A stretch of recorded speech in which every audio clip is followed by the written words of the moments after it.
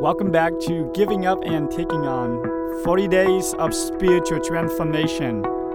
I am Father Zui Nguyen, chaplain at Bishop Kelly High School.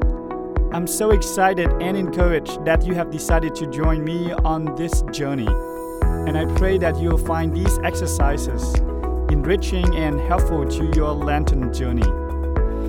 On day 35 of the 40 days, we continue on with the Gospel of John, chapter 19, verses 1 to 25, from the Revised Standard Version Catholic Edition. Then Pilate took Jesus and had him flogged, and the soldiers wove a crown of thorns and put it on his head, and they dressed him in a purple robe. They kept coming up to him, saying, "Hail, King of the Jews," and struck him on the face. Pilate went out again and said to them, "Look, I am bringing him out to you to let you know that I find no case against him." So Jesus came out, wearing a crown of thorns and the purple robe. Pilate said to them, "Here is the man." When the chief priests and the police saw him, they shouted, "Crucify him! Crucify him!" Pilate said to them, "Take him yourselves and crucify him. I find no case against him." The Jews answered him, "We have a law, and according to the law, he ought to die because he has claimed to be the Son of God." Now when Pilate heard this, he was more afraid than ever. He entered his headquarters again and asked Jesus, "Where are you from?" But Jesus gave him no answer. Pilate therefore said to him, "Do you refuse to speak to me? Do you not know that I have powers to release you and powers to crucify you?" Jesus answered him, "You would have no power over me unless it had been given you from above. Therefore, the one who handed me over to you is guilty of a greater sin."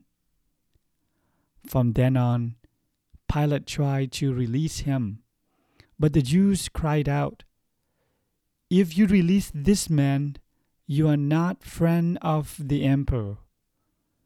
Everyone who claims to be a king sets himself against the emperor." When Pilate heard these words, he brought Jesus outside and sat on the judge's bench at a place called the Stone Pavement, or in Hebrew, Gabbatha. Now it was the day of preparation for the Passover, and it was about noon.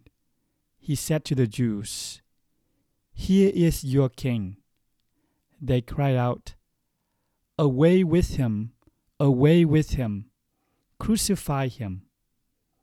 Pilate asked them, "Shall I crucify your king?" The chief priests answered, "We have no king but the emperor." Then he handed him over to them to be crucified. So they took Jesus, and carrying the cross by himself, he went out to what is called the place of the skull, which is, in Hebrew, it's called Golgotha.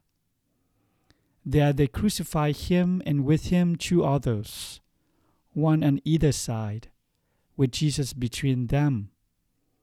Pilate also had an inscription written and put on the cross. It read, "Jesus of Nazareth, the King of the Jews." Many of the Jews read this inscription because the place where Jesus was crucified was near the city, and it was written in Hebrew, in Latin, and in Greek. Then the chief priests of the Jews said to Pilate, "Do not write, 'The King of the Jews,' but 'This man said, I am King of the Jews.'" Pilate answered, What I have written, I have written. When the soldiers had crucified Jesus, they took his clothes and divided them into 4 parts, one for each soldier. They also took his tunic. Now the tunic was seamless, woven in one piece from the top. So they said to one another, "Let us not tear it, but cast lots for it to see who will get it."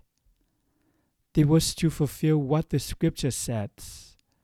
They divided my clothes among themselves, and for my clothing they cast lots. And that is what the soldiers did. The reflection is taken from Bishop Robert Barron's The Reflection on Good Friday.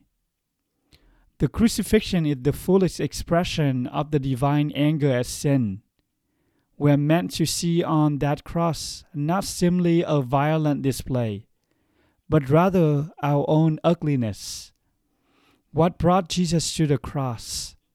Stupidity, anger, mistrust, institutional injustice, betrayal of friends, denial, unspeakable cruelty, scapegoating, and fear. But in the brutality of the cross, we also see the fullest expression of the divine solidarity with sinners. God himself has come to stand with us in our dysfunction and absorbed into his forgiveness all of the deadly sins. Yes, we know with disquieting certitude that we are sinners, but with St. Paul, we are willing boast of our weakness, for we know with equal clarity that we are redeemed sinners. Jesus' crucifixion was the opening up of the divine heart so that we could see that no sin of ours could finally separate us from the love of God. For our challenges today, I invite you to give up unhealthy snacks and to take on pack your own lunch.